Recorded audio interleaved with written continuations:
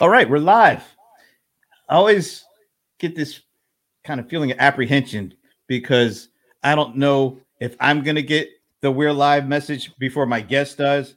It's usually like a 50-50 shot. This time I win. So let her rip.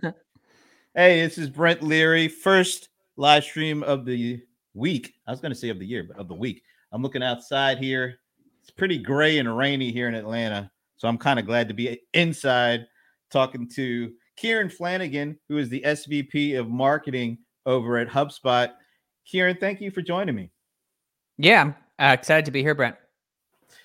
And I was thinking when you said you were from Dublin, you're from Dublin, Georgia. But after hearing your accent, the accent give I'm it away. guessing that's not the case, man. No. I want to visit. I'm sure it's a great place, but no, I am from the other side of the ocean. Pretty distinctive accent. Yeah, that's cool, man. I love the accent. I'm used to different kinds of accents living down here. So, but thanks again for making time. I've been waiting to have this kind of conversation. I'm not the only one that's been waiting to have this conversation. Wait a minute, somebody is saying good afternoon from Boston. I think I know who that is. I'm gonna guess it's Bob Fagel, who, guess what? He's from Boston, so that's probably why he's saying that.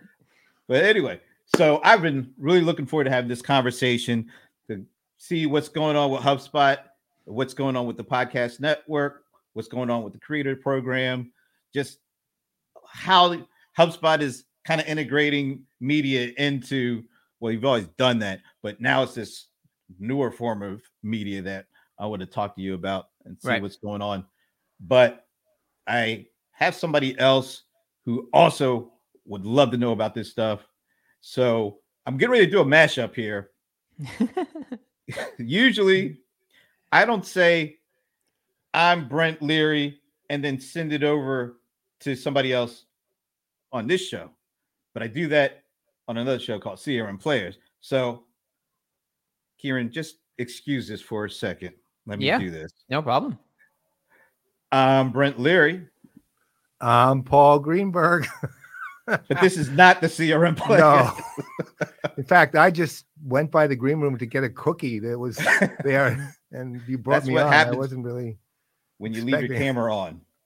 As long as your camera's on, go into that green room. You might. Do I have any crumbs left over here? Nah, you look pretty good. Pretty good. Okay, so Kieran, Paul and I, and of course you know who Paul Greenberg is because you guys go all the way back to 5 minutes ago when you first met.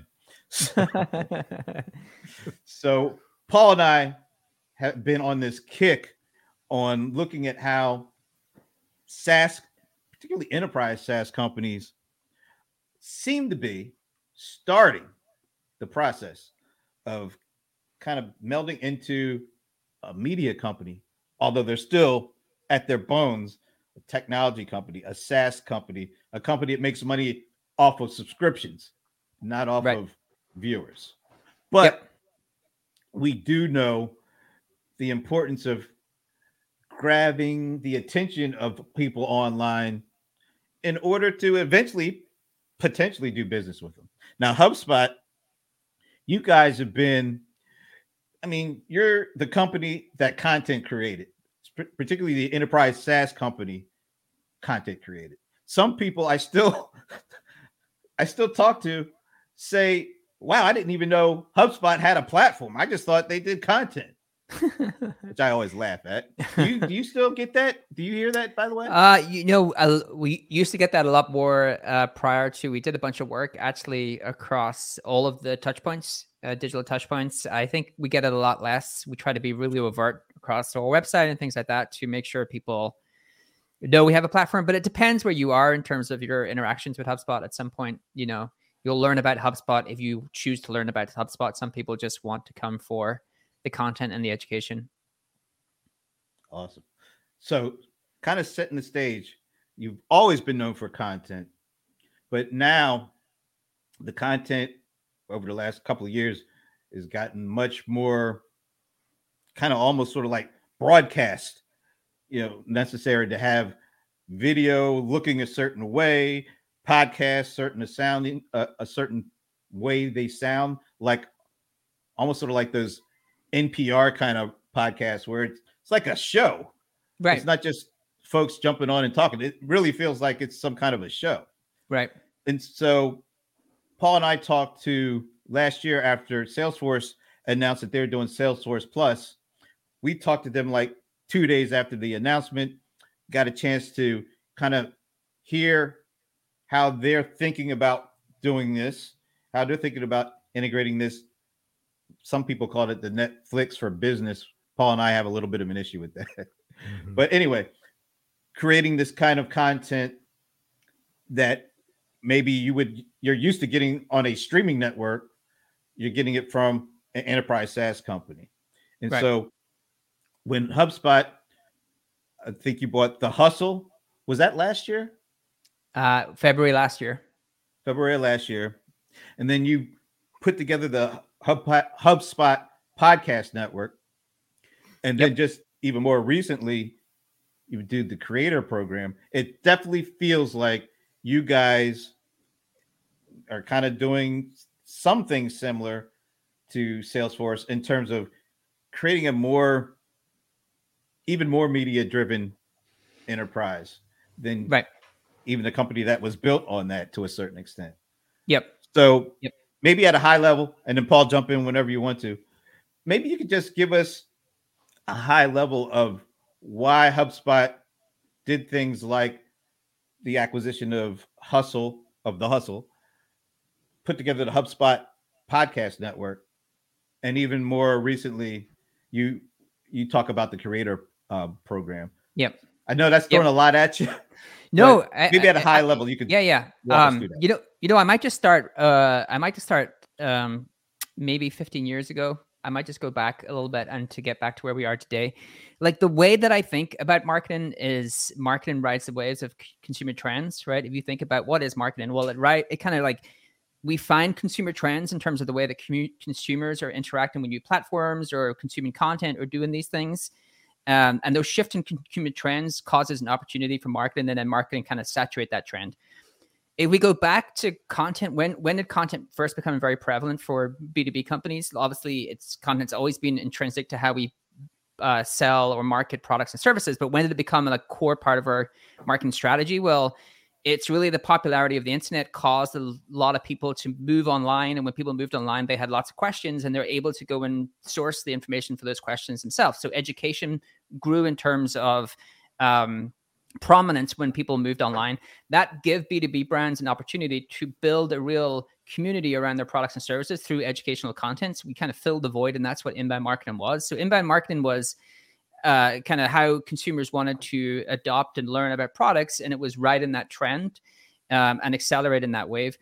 I think what do we see now? Well, education is still a really big part of how we want to market our products and services. People want educational content.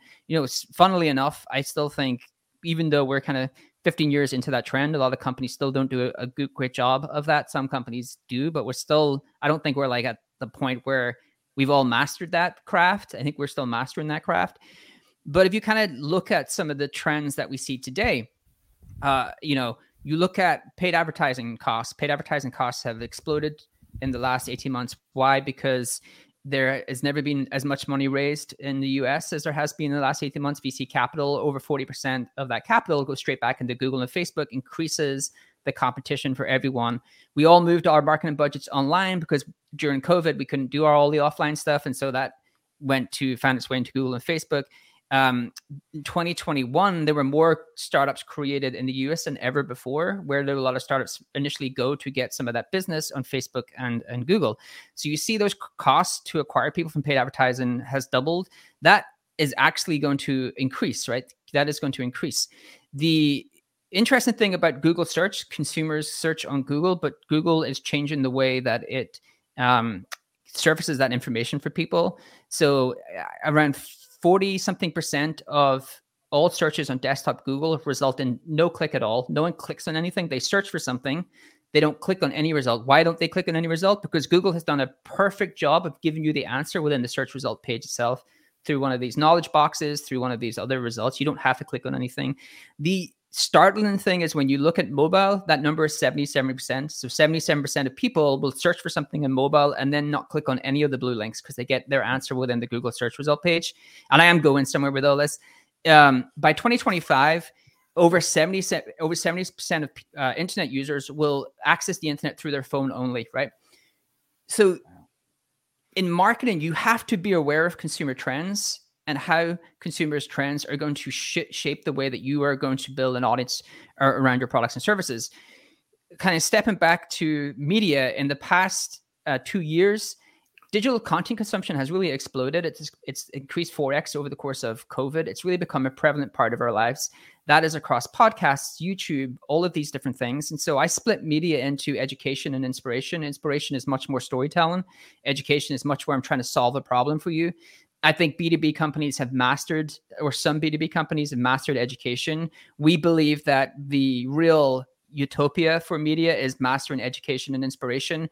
We believe that most SaaS companies and tech companies suck at inspiration and are not good at storytelling. And I believe that's very true today. And so we decided, when we looked at what we could do, build this skill set in-house or try to, buy something and then build out from there. We decided the great option for us was to actually buy. So that's why we bought The Hustle. Sam Parr, the founder of The Hustle, he was a great fit for us, saw the world in the same way. That team are a phenomenal team. And so when we bought The Hustle, we used that skill set to start launching these other things that are really good media products and differentiated from tech companies because they're created by media first people. The podcast network that's grown to millions and millions of downloads in a very short period of time, the creators program. But it's not just that. There's a lot of things we're working on behind the scenes where we're leveraging the talent that we've brought in to really learn how to do media correctly. I think the problem with most SaaS brands is they try to build the media capabilities in-house, in particular the storytelling. And what they end up is doing product marketing for their products in a kind of really glossy, nicely packaged way, but it's still overtly product marketing. And that's not what we're not trying to do that.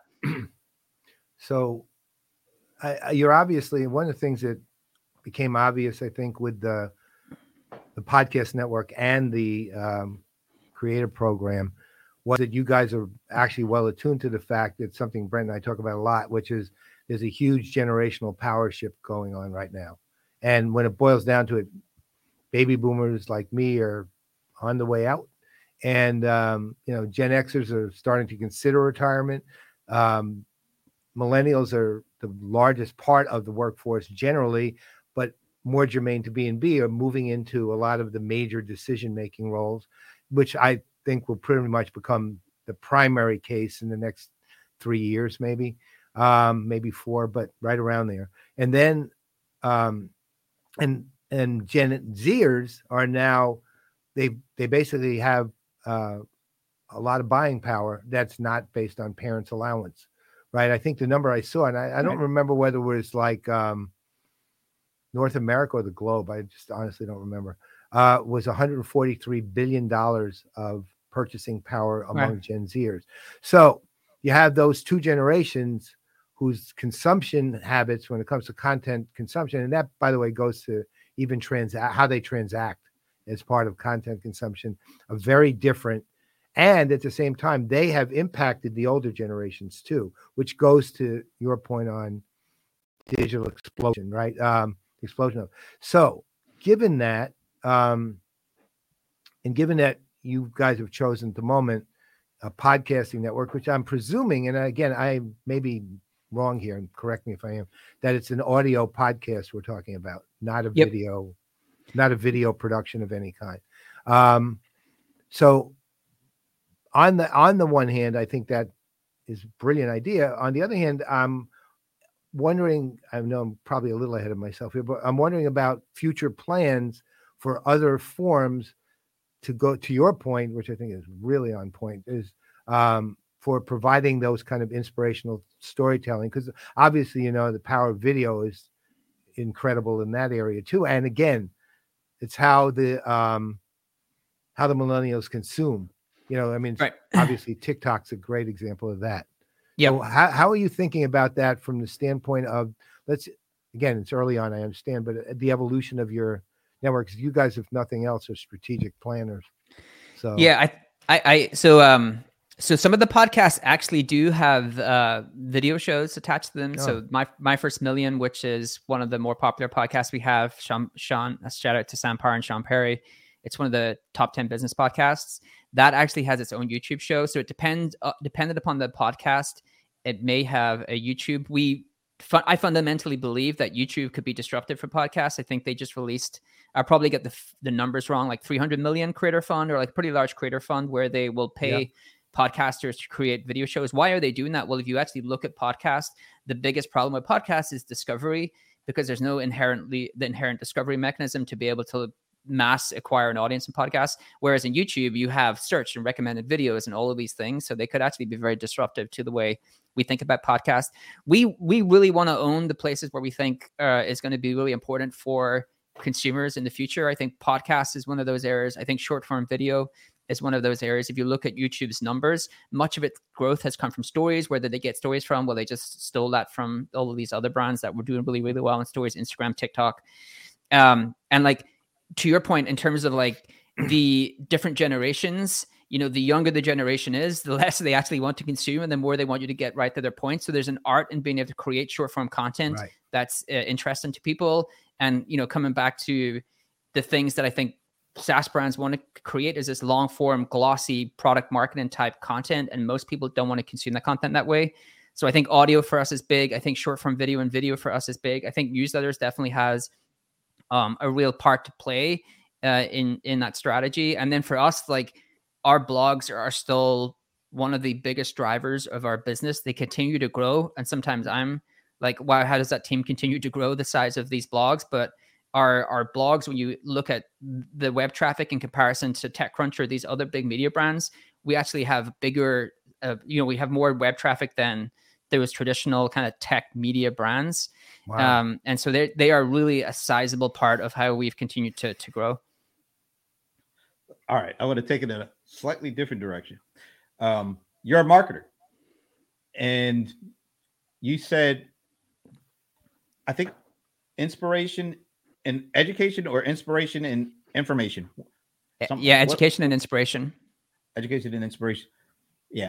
Marketers, at least some of the ones that I know of, they're not really as focused on that as much as conversion. How do you take this stuff and turn it over to a lead that somebody can close, that we can get some kind of a benefit and say, this is what our conversion rate is. We talked to the folks at Salesforce around this stuff.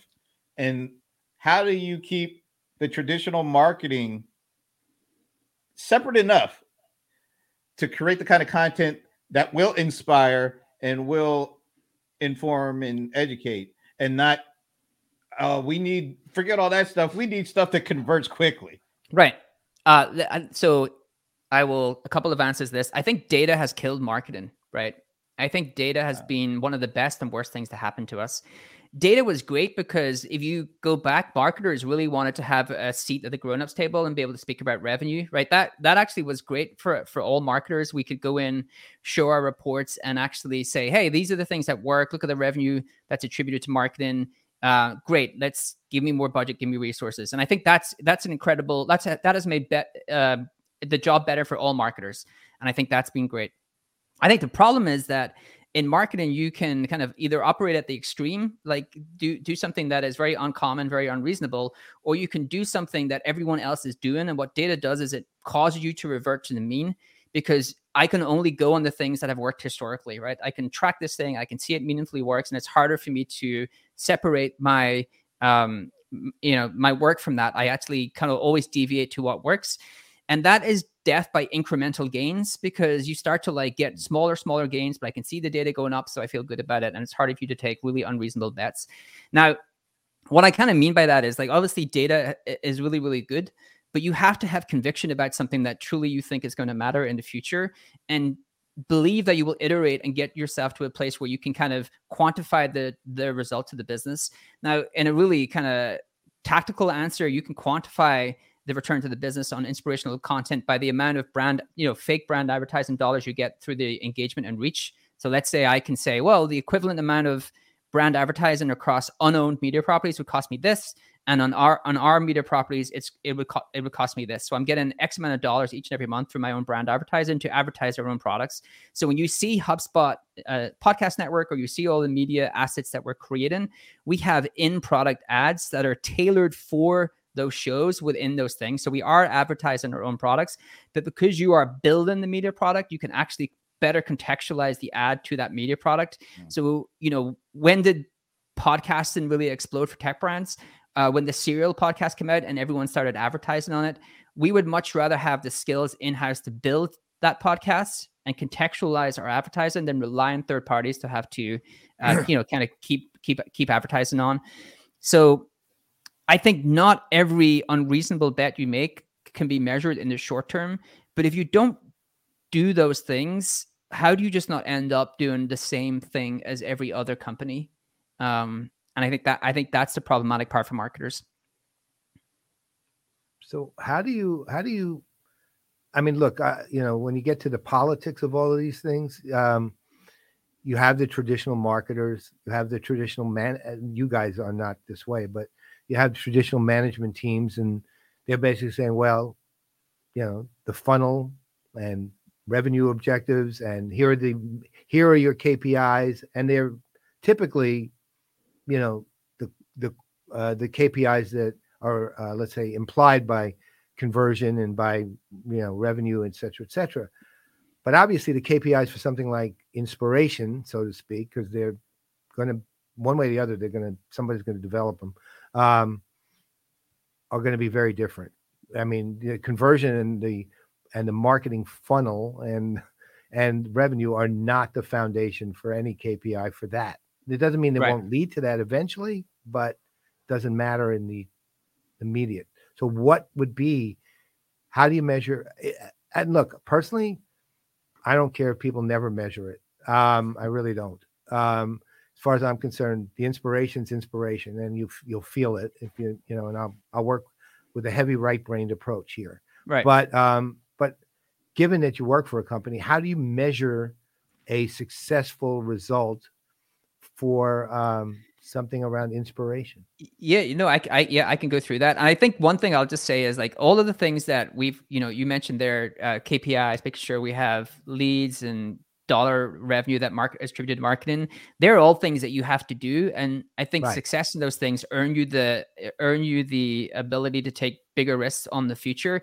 Like, one of the things that, if you're in a successful company, that's one of the advantages, is you can do the core things that are measurable and be successful against those, but there's some amount of time you can spend on longer term bets. And I think that's one of the things, most marketers or marketing leaders, they kind of have to be stock portfolio managers, where they can have some things in growth stocks, some things in, value stocks, and some things in crypto, which are likely to explode or it's at some point. So I think you can think about it in terms of this and inspiration. Like, this is how we think about it. We have a monthly media, we are very data focused. And so I think if we can get our heads around inspiration, most brands can. So we think of our total media network reach as a reach metric. And through that reach metric, we have quantifiable direct monetization goals and indirect monetization goals. So reach metric for us is like number of people viewing blogs, number of people viewing our YouTube videos, number of people downloading our podcast, number of people consuming our newsletter each and every month. Now, it's a little bit more, advanced in below, but that's, in general, that's how we do it. Then we have, okay, how much direct monetization do we get off that? How many of those people directly go on to actually become a net new contact for HubSpot, and all of the ways that you can do that? And we're able to measure the direct conversion. So we're able to measure the dollar return on our blogs, on our podcast, on our whatever it may be. And a podcast is mostly an inspiration channel, but on the direct monetization, we can say, oh, has anyone clicked on these things and come through and actually become a conversion? On the inspiration part, what we do is we think about what is the total dollar value of that advertising that reached to us. So we can quantify, like, okay, if we had to go out into the market and pay for that amount of monthly downloads in terms of podcasts, or monthly views in terms of YouTube, or whatever the media property may be, this is how much it would cost us on average in a third-party market. So we say, okay, well, that's how much advertising dollars we have created, owned advertising dollars that we have created within our own media network. And so that's how we get to, like, the direct monetization. how much direct revenue have we created for the sales team, and then the indirect monetization, which is how many brand dollars have we created through our media network to be able to, promote our own products and do all that good stuff. Does that make sense? Yeah, it does. Although one question that brings to mind immediately is, I mean, one thing, especially with you being one of the few companies that have what I'm about to describe, you have an incredible amount of, I'll call them fanboys and girls, right? I mean, you have advocates, right? And you have very strong advocates who aren't necessarily the people who are generating money for you, but they are generating beyond goodwill. And they fit into, let's call it indirect, But I'm wondering, to me, they're an important, the ability to, let's say, take someone who is a loyal customer or something like that and make them into an advocate is actually a huge plus and has huge financial benefits, which are proven by a million studies down the road. So the question is, how do you start looking at, I mean, well, let's say this, maybe it's not a question, maybe it's a comment, but it would seem to me that measuring advocacy for you, and I don't mean NPS, not at all, forget that. I'm talking about actual measuring of advocates. Measuring advocacy would seem to be actually generated through inspiration, would seem to be a serious possibility. I mean, what do you think about that? Yeah, I think that's a great question. And just real quick for anyone who's a crypto fan and I offended with, it might blow up in your face. I am a crypto nut, and so I have been scorched by crypto, but also had good things happen. So I don't want to offend anyone who is Web3 because I spend most of my time outside of this in Web3. I think that is a great point. Look, I think community, if we want to distill all of this conversation down and remove media and interject community, I think community is the way that you differentiate your brand in the future. And media is community is media. And I think the thing that you're asking is, okay, well, you have all of these listeners and all of these people who are fans of your media. How do you quantify the upside of that advocacy? And how do you upside the good things that happen when these people are consuming your content, but like you can't directly see if they're going to actually convert on your on your software, and many of them never will. I have always been a believer that the larger the size of the audience around your product and services, the better. Like, just more always is better, because you can leverage that in so many different ways. You can leverage that audience to create things like the creator program and build an attractive program to get people in to start to scale your media content for you. You can build synergies with other brands who have audiences like yours and do co-marketing through your audience who may be more interested in buying their products, and their audience may be interested in buying yours. I think we are trying to, over time, get better at trying to measure the advocacy. The way I think about the evolution of content or the evolution of community for SaaS brands, you can break community into three parts, or break community into three categories. You have community of product, community of practice, community of interests. And so community of product is historically what B2B companies have built, right? We've built communities around our products. And if you think about that linear path, you come in, you use a product, and then you become a community member. I think what SaaS brands are going to get really good at over time, and tech brands over time, is flipping that on its head and building a community of practice where we build communities around knowledge that people want to learn. And we come in through the knowledge and then become a community member first, and then become a product user. And actually Web3 goes one step further, where you go community, customer to product. Product is the last thing you learn. You're a community of the company before you ever have to use their product.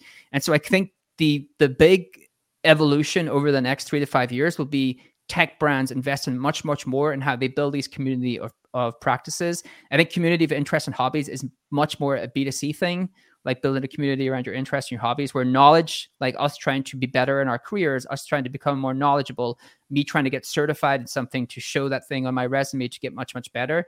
I think those communities of practices are going to be intrinsic to how SaaS and tech brands grow. And I think media is, part of how you actually do that. So let's go talk a little bit about the whole Google situation, where they've been threatening, the whole going away from third-party cookies. Yeah, Apple doing certain things to tweak how companies have access to customer data, putting more control in the hands of the consumer. It's the ramifications are rippling through. One of the things that came out of the conversation with Salesforce around Salesforce Plus was part of the reason they were doing that is an opportunity to create a first party data pathway, so to speak, that allows them to build a community directly and not depend on these third party, like the Googles and the Facebooks and all the big guys, right? Who a lot of folks have to go through in order to, connect their messages to that target audience. With what you're doing, and what I think you'll see a lot more SaaS companies doing, are creating these direct pathways where they don't have to go through a third party, which allows them to create, I think, a more cohesive community, a more connected community.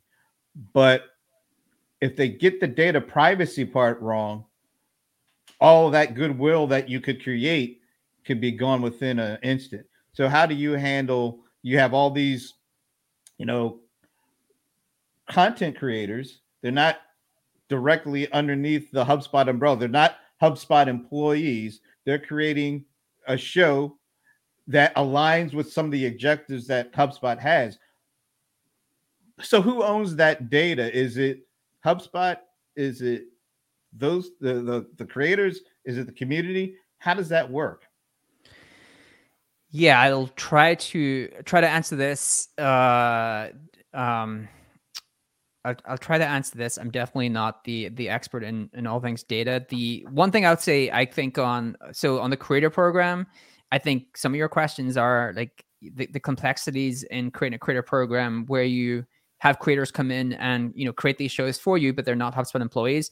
Actually, the complexity there isn't so much on the data side, because they have the creators who come in, launch shows, and really they have subscribers, and that is through a podcast analytics tool that we launch all of our podcasts on. So it's written in the contract when you come in. Those shows are owned by HubSpot in some form, and you use our analytics platform.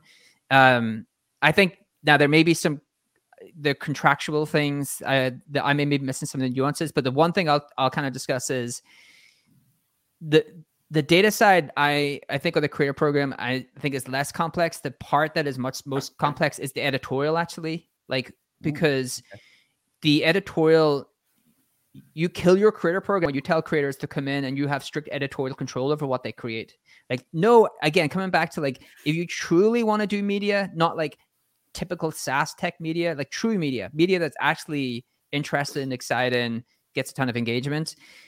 The best people to do that are creators, and creators for the most part don't want to be told what to do, and they don't want to have hey, you can come in and have real tight guardrails around my editorial control. And so that's the thing that we have mostly been learning about, is we actually have a lot of creators who are from media companies, and how can we actually work with them to make sure that we are not too hands-on with the editorial control and things like that, and make sure that they have the freedom to be creative, the freedom to create great inspirational content. And so if I was where was some of the biggest learnings for us as we brought on board media first creators and we launched a creator program, it's much more around how can we build an environment for them to create their best work in a way that is still conducive to the HubSpot brand, right? And what HubSpot want to be synonymous with and want to put out there for their audience. And that's something that I think we did a good job of with the Hustle, actually. We didn't bring in the Hustle and start telling them to create videos around our products. We didn't really put any kind of limitations, a lot of limitations on what they were creating, but it's definitely something we're still learning. And I think that's the part that most tech brands would struggle with. Yeah. Talk about a little bit, the marketer, they love data, but you're saying data is actually killing marketing, which is kind of funny because marketers love data. Yeah, because we don't want to take on risk. Right. So I almost call this all the rich data that you're capturing from all this rich content. It's got to be bugging the marketers that they can't access this stuff, or can they? How do you, is there a line that marketers just can't cross, meaning they can't get this data and use it in this fashion, or else it'll kind of go against some of the things that you've already talked about building the community, and also, the whole idea of informing and entertaining. Yep. That kind of thing. It's got to be hard for marketers to stay over here away from all that gold. Yeah, no, like we still use, like, so my point there is that we still use data to try to inform decisions. What we don't try to do is not make a decision or do something because we don't have the data to inform that choice. And I think that's a real important point, in that data can tell you, like, quantitative data can tell you what has worked in the past.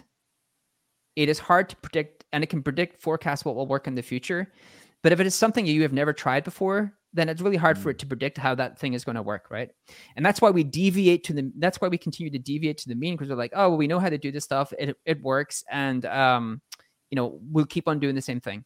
The problem with that is, at some point in literally every company's life cycle, the things that you do no longer work in marketing. Like, everything has a ceiling. And so you iterate your way until that thing no longer works. And you're like, oh, like, I now have to try to find something new, and I have to try to find something that else I can invest in.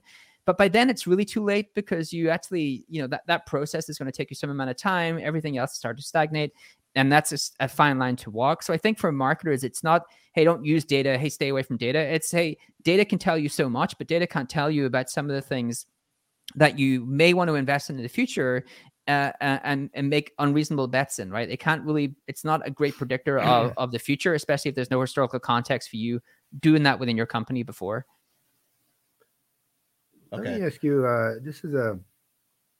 it kind of goes to what you were talking about, HubSpot, the HubSpot brand still being the overarching, the overarching framework around the podcast network and so on, but not necessarily the individual podcast. So what happens, this sort of hypothetical scenario thing. So let's take, what's the name of that show? My First Million or something? My First Million. Yep.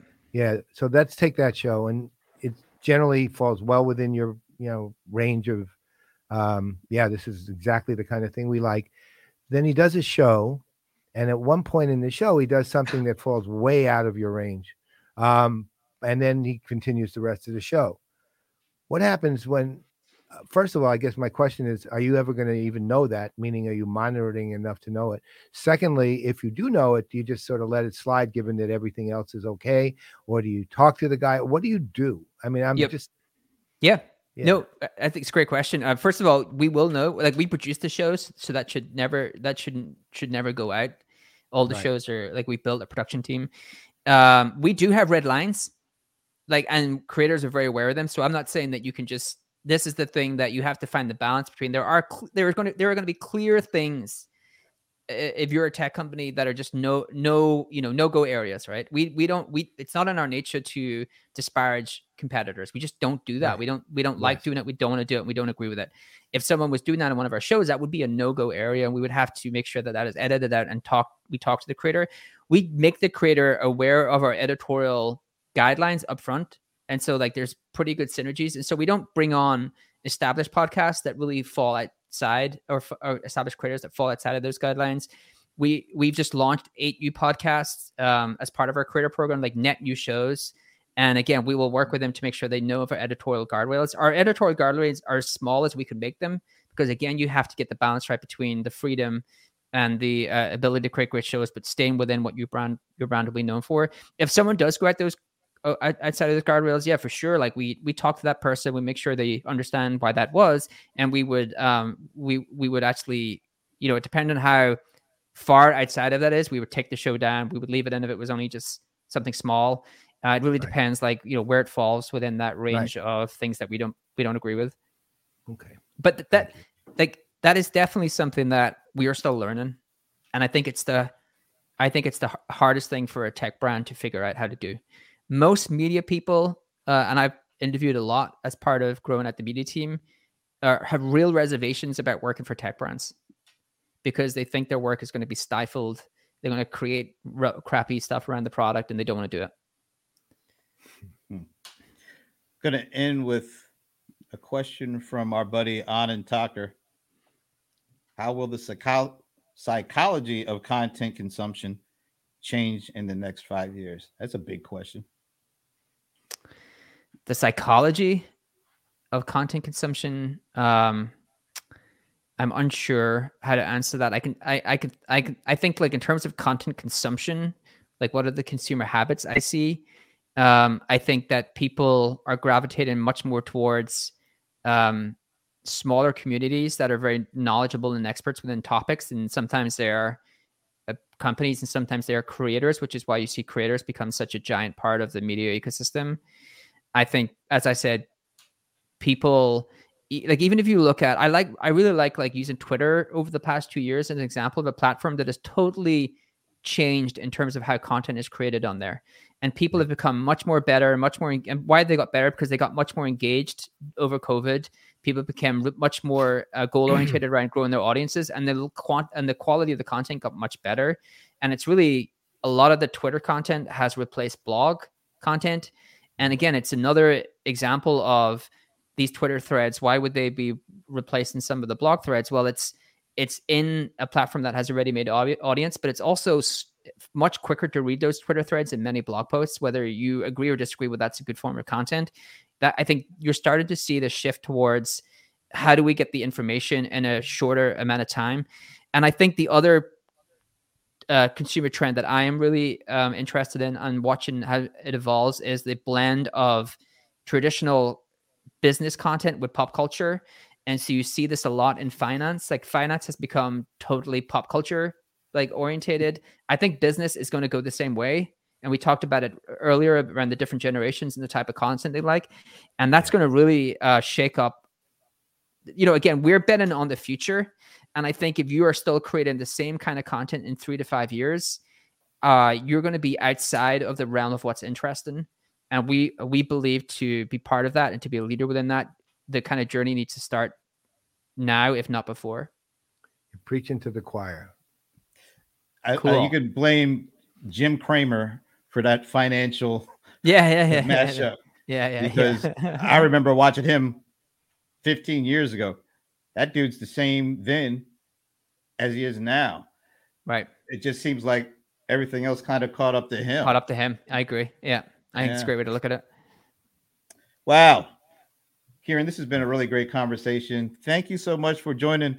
I was going to say joining the CRM Players, but technically you really haven't done that yet. So we'll have to have you on at some point on that show, and then you'll see it's really no cool. different. Oh boy. You're getting a thank you from Anand, and cool. Thanks from us too. We really enjoyed this, and we'll definitely be circling back around because we have an idea for something that we're doing, and I think you'd be great to be a part of. Have another conversation like this. Cool. If you're up for it. Yep, I'd love to. Awesome. So I was about to say, I know Brent Leary. But I'm not going to say that, although I am Brent Leary. Come back Thursday. We are doing the CRM Players, and it's a special CRM Players. The Venerable Paul Greenberg will tell you why. Yeah, well, is he here? Yes, I thought he was at the Players studio right now taping.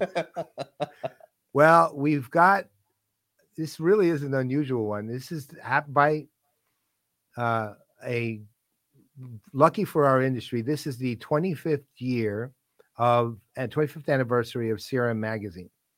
And that is, I think everyone who knows CRM knows, that has been a significant influence throughout the entire history of the magazine. So we are having a number of people, among them the current publisher, Bob Ferneckes, and some of the old timers who had been on it, and a couple of the current staff, to talk about the 25 years and the history, what's gone on in CRM, what's going on with the magazine, reminisce, storytell, which will be most of it, I'm sure. Most of us will just be telling stories, but it should be a really good time, and it's a really good episode. So that's Thursday, 3 p.m. East Coast time. We will see you then. Thanks again for checking us out. And thanks to Kieran for hanging out with us. Lots of great Cool. stuff there. Thank you. Thank you.